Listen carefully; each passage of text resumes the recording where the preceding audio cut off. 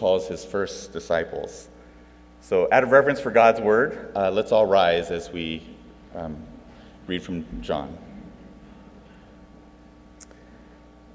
The next day again, John was standing with two of his disciples, and he looked at Jesus as he walked by and said, "Behold, the Lamb of God." The two disciples heard him say this, and they followed Jesus. Jesus turned and saw them following and said to them, "What are you seeking?" And they said to him, "Rabbi," which means teacher, "where are you staying?" He said to them, "Come and you will see." So they came and saw where he was staying, and they stayed with him that day, for it was about the 10th hour. One of the two who heard John speak and followed Jesus was Andrew, Simon Peter's brother. He first found his own brother Simon and said to him, "We have found the Messiah," which means Christ. He brought him to Jesus. Jesus looked at him and said, "You are Simon, the son of John. You shall be called Cephas," which means Peter. The next day, Jesus decided to go to Galilee. He found Philip and said to him, "Follow me." Now Philip was from Bethsaida, the city of Andrew and Peter. Philip found Nathanael and said to him, "We have found him of whom Moses in the law and also the prophets wrote, Jesus of Nazareth, the son of Joseph." Nathanael said to him, "Can anything good come out of Nazareth?" Philip said to him, "Come and see."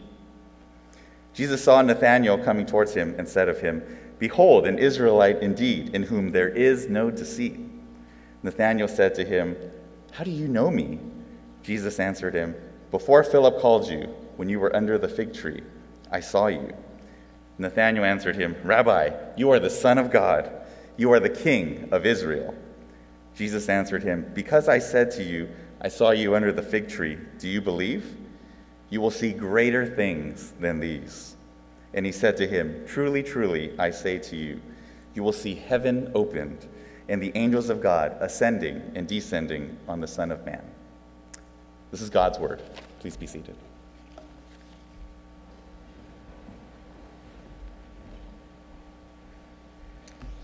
Okay, well, good morning, everyone.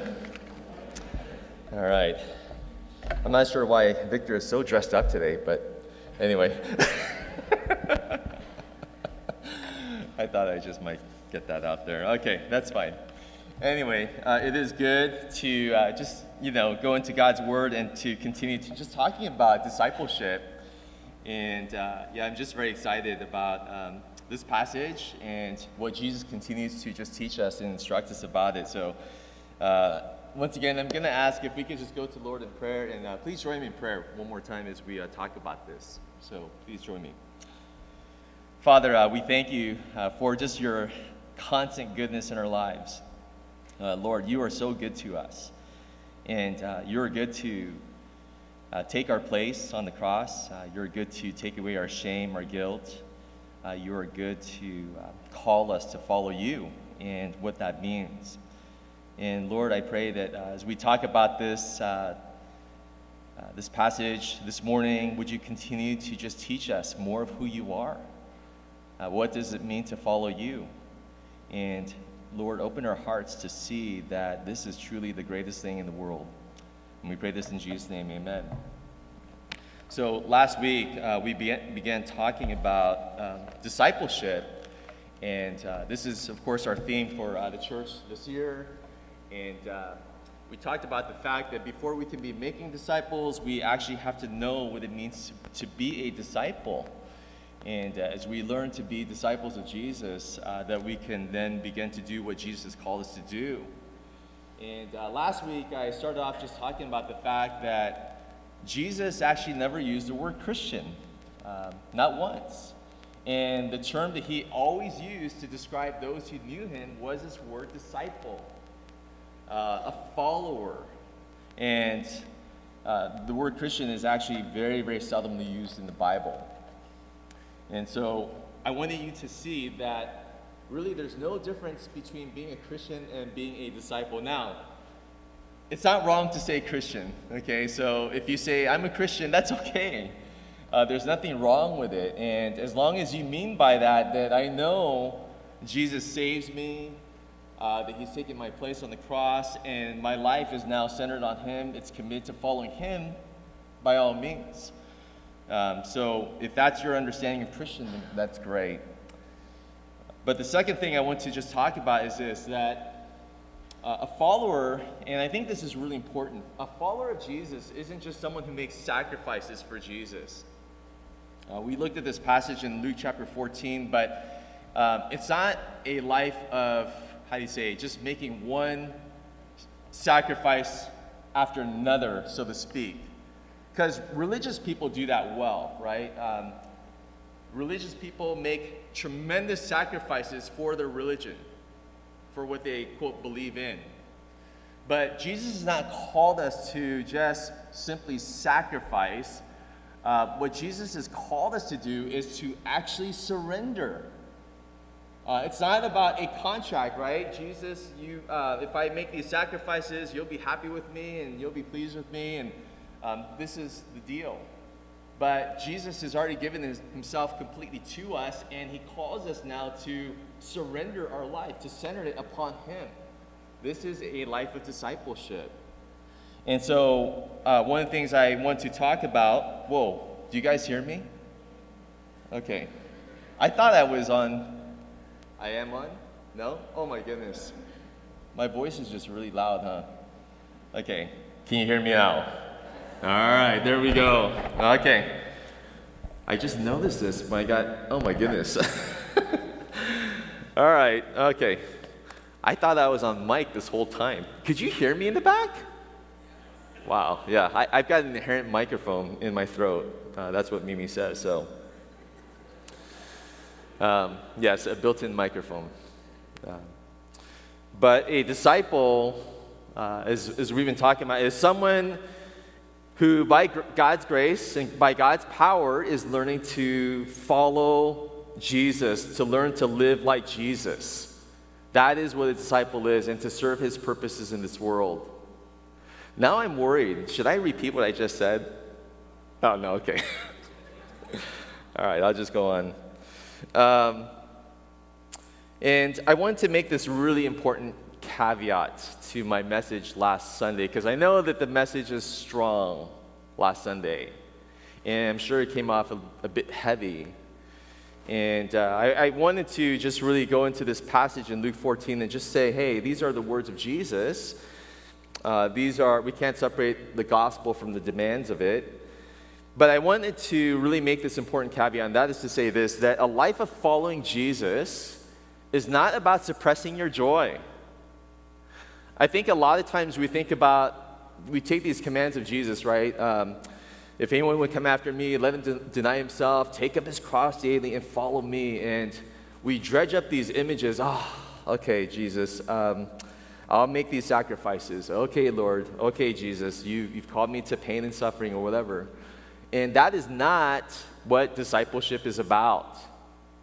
In fact, I want to read to you that when Jesus calls us to take up our cross, to follow him, to deny ourselves, he is actually, what he's doing is calling you to your highest good. And there's a couple of verses I'd like to share with you in 1 John chapter 5, as well as John 15, but this is what John says. He says, "For this is the love of God, that we keep his commands." And check this out. His commands are not burdensome, right? The Christian life shouldn't be one where, I've got to, I've got to follow him. I've got to do what he tells me to do. And this is really, really difficult. Well, there's an aspect where it feels like dying. It really does. But it should not be burdensome. We should look at God's commands and his heart behind the commands and see what a good God he is. In John chapter 15, Jesus says this. Jesus promises this great joy, right? He says, "These things I have spoken to you, that my joy may be in you, and that your joy may be full." What Jesus really wants is your joy. And in fact, he is more committed to your joy than you are. Do you believe that? The things that you think, well, if I live my life this way, if I follow my own way, this is going to make me happy. And when Jesus says, I've got a better way for you, do you believe that that better way will actually lead to greater joy in your life? Because this is what Jesus wants, what he intends for you and I. As a father to my children, I want my kids to flourish. I want my children to be happy, right? I want them to succeed. I want them to have great friendships. I want them to really do well in a lot of things. And I remember my kids as we were going through summers, if my kids, if they had it their way, they would say, okay, we want to spend our summers eating ice cream all day, right? And watching movies and just sitting around and doing nothing. This is what's going to make me happy. And Mimi and I would say, no, that is not what's going to make you happy. This can be miserable. And we said, okay, eat some ice cream, watch movies, sleep in. That's okay. Relax. You need to relax. You need to enjoy. But we want to put you through school. And we want to put you through summer school, not because we idolize their success or getting straight A's. That's not the point. But in going through school, even using their summers wisely and productively, they're learning a lot of things, right? They're learning perseverance. They're learning delayed gratification. They're learning how to just develop good study habits, good self-discipline that will help them tremendously in life. And even though they didn't like it at that time, now that two of my kids are in college, they are reaping the benefits. Kind of. All right? But yes, they are seeing the wisdom and they're saying, wow, it's really the lessons I'm learning of, denying myself, like learning to persevere, learning to just be gritty and learning to just do hard work, develop a good hard work ethic, these kind of things, these are actually paying off. They're really good for me. So this is what Jesus does, right? And when he sets boundaries in our lives, right? When he says, don't do this, don't do that, do this, do that, it's because he knows this is what's going to be best. And it's going to pay off. It really will. And so this is what Jesus is committed to. And so last week we talked about this, that if we can see the goodness of Jesus and we can say, Lord, I see you and my life is given to you, right? This is what discipleship is. And this morning I want to focus on what does a follower do and how does this process really work and how does the dynamics in the heart work with this. So going back to this text in John chapter 1 verse 35, let's go back to this. And I want to start off by saying this. Followers of Jesus, first and foremost, are those who are redeemed by the blood of Jesus. And verse 35, this text right here where Jesus calls his first disciples, it says, the next day, again, John was standing with two of his disciples. And he looked at Jesus as he walked by and he said, behold the Lamb of God. And this is the second time that John the Baptist is looking at Jesus as he's walking by. The first time is in verse 29. Behold the Lamb of God who takes away the sin of the world. And this is first and foremost why Jesus came into this world. He came in to take away not just the sin of the world, but he came away to take away your sin and my sin. Personally, that he came to be the sacrifice, that he is a one-time sacrifice that all of the Old Testament was pointing to. He would be the Lamb of God that was slain. And this is so important because if we don't get this, then we don't understand what discipleship is about. Jesus, when he came, he did not come to reward good people. This is not why he came into the world. He didn't come to say, oh, you guys have it straight. You guys got it right. Some of you guys, you need some correction. You guys are losing it, and, let me deal with you guys. That's not why Jesus came. He came to forgive sinful people who know their need for forgiveness. This is why Jesus comes. And this is really the essence of the gospel: to save, to redeem, to take the things that you and I know in our hearts are crooked, that are wrong, that are broken, and to say, I came to forgive, I came to save. This is his primary purpose, to be the Lamb of God for you and I. And I think we would get it very mixed up if we kind of reversed it, and we as Christians, or we as disciples, or whoever, that we would say to Jesus, Jesus, let me prove myself. Let me first get my act together, and if I can get my act together, then you will receive me, then you'll love me, you'll forgive me. That's not how it works. Jesus says, I know that you guys don't have your act together, so let me love you, let me pour out my grace, let me forgive. And following Jesus is always a response to that, every single day. Always a response. And I praise God for that. But second thing I want you to see is this, in John 1:37-38. Followers of Jesus learn to abide with Jesus. They learn to abide with Jesus. So verse 37-38, John continues to record and says this: the two disciples heard him say this, and they followed Jesus. And Jesus turned and saw them following and said to them, what are you seeking? And they said to him, Rabbi, which means teacher, where are you staying? Right here in verse 37, we find that this is what it means to follow John the Baptist, his two disciples who are constantly with him, right? And they're learning from John the Baptist. But as soon as John the Baptist sees Jesus, he immediately points his disciples to him and to say, there he is.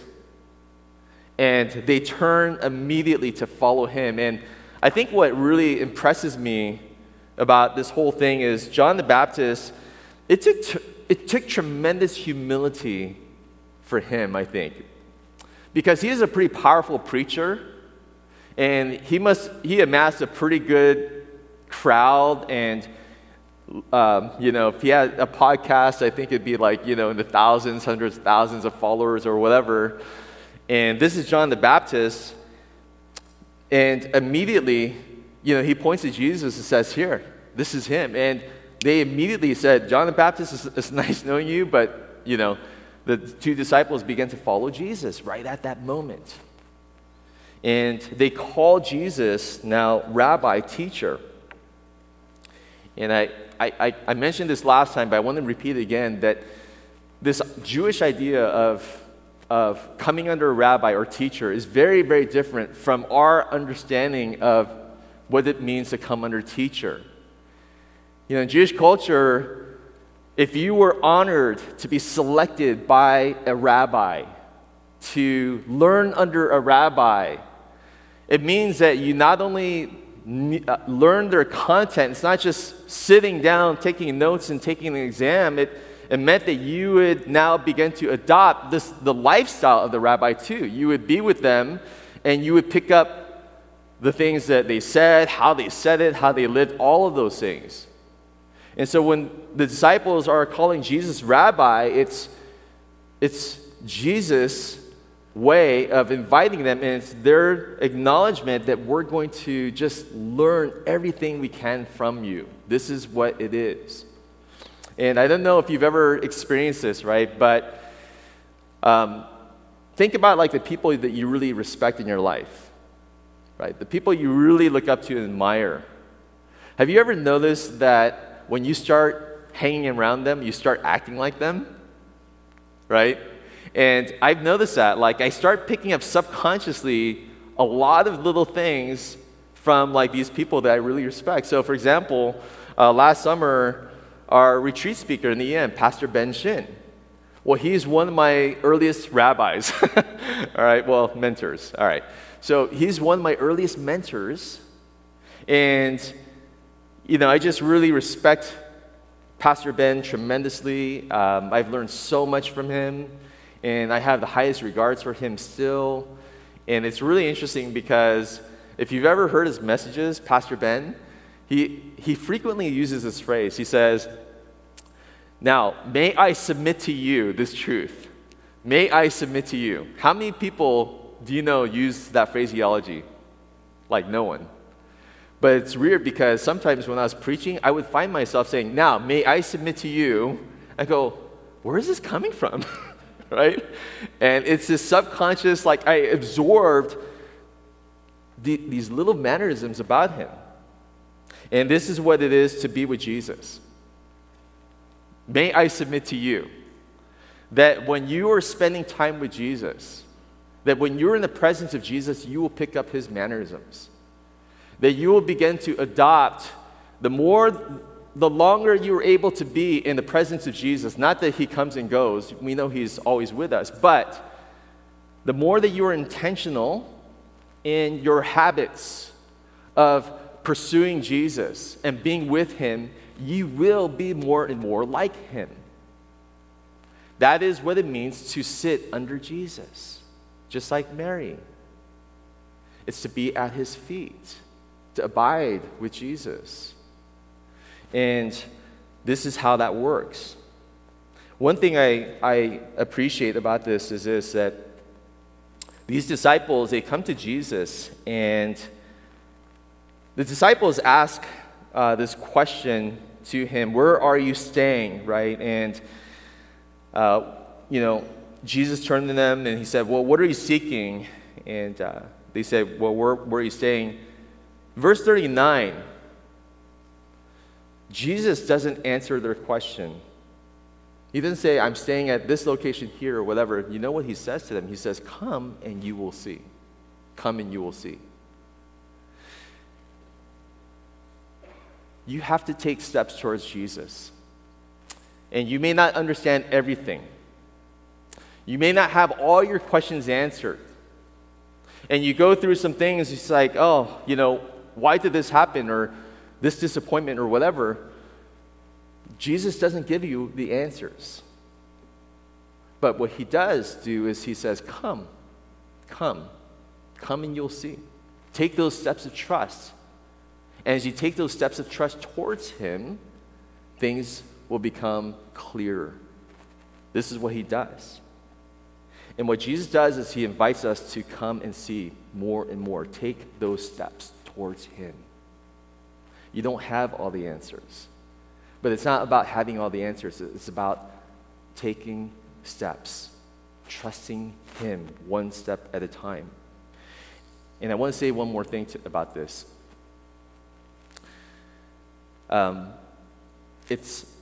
We had a really good discussion in our CG this past Tuesday night, and I really appreciated that discussion. Sometimes when we see the words of Jesus, whoever does not renounce everything cannot be my disciple. We think, man, I've really blown it, or I'm not completely there, or whatever. And what I want to say is this, that it's not about perfection, but it is about direction. And that's really important. We're all far, far from perfect, okay? Very far from perfect. But the question is not whether our life is completely, perfectly aligned with Jesus. None of us will be there until heaven. But are you moving in his direction? Are you taking those steps? When Jesus shows you something that's out of alignment and he's showing you, wow, this is going to be really bad for you and it's going to lead to really terrible consequences, do you learn from Jesus and you say, you know what? That's right, your way is so much better than my way. Are you taking those kind of steps? Because that's the important thing. And then the last thing I want to just share with you is in verses 40 to 51. This is a long passage, but as I read this passage, what I want you to do is I want you to look at the relationships.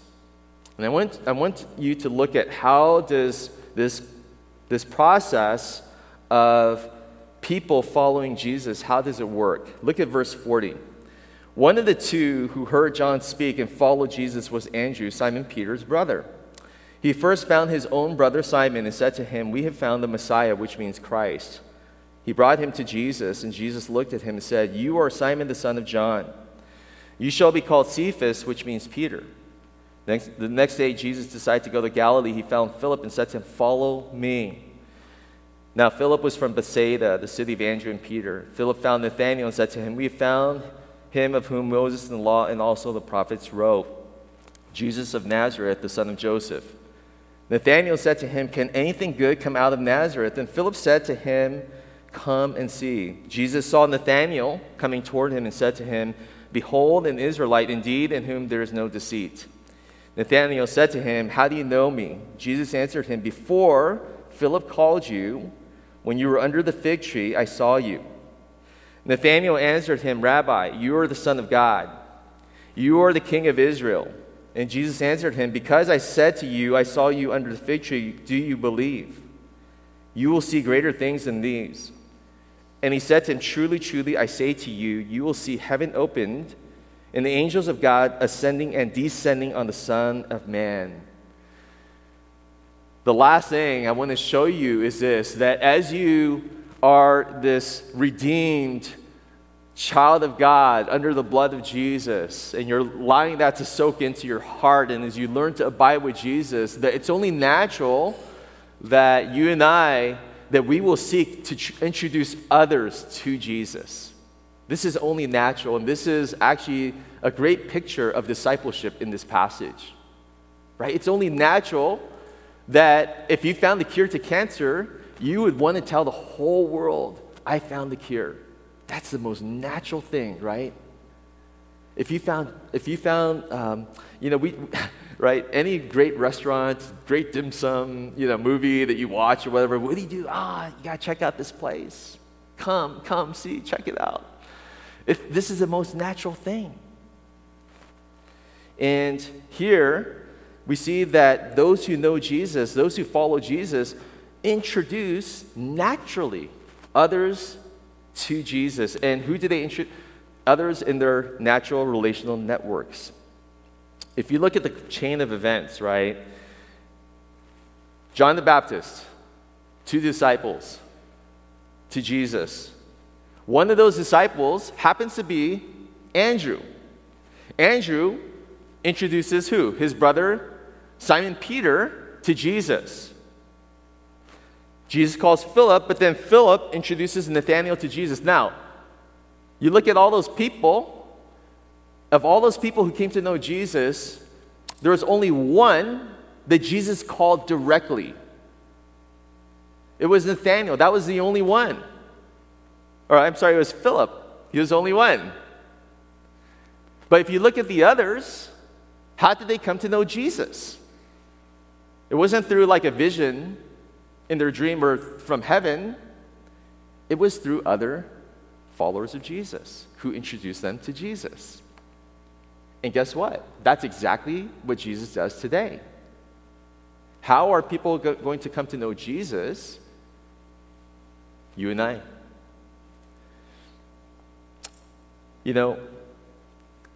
What's interesting in this passage is this. You don't hear much of Andrew in the Bible. He's one of those background kind of guys, right? He's not the upfront guy like Peter is. But without Andrew, Peter would not have come to know Jesus. And Andrew was the key. In fact, he was so much the key that you guys have heard the term, you guys have heard the name Billy Graham, right? Most of you. He's probably the most famous evangelist of the last century. And he has these huge crusades, right? Billy Graham's this gifted crusade evangelist. And hundreds of thousands of people have come to know Christ through Billy Graham. But do you know that leading up to these big crusades, you know what they call the process leading up to that? They call it Operation Andrew. Why? Because where are these millions of people or hundreds of thousands of people or tens of thousands of people, where are they coming from to fill the stadiums? Through Andrews. Through ordinary, everyday Christians, followers of Jesus, saying, hey, come and see. Come and check it out. Come and see who this Jesus is. Without those hundreds of thousands of Andrews, there's no way that Billy Graham would be able to have that ministry at all. And the gospel always flowed. If you look at the history of the church, it always flowed through everyday Christians like you and I. That's what I love about actually being part of China, the work that's happening out there, because the vast majority of churches there, like 99% of the churches there, they're illegal, they're unregistered, they're underground, right? And we've been hearing about the persecution recently about it.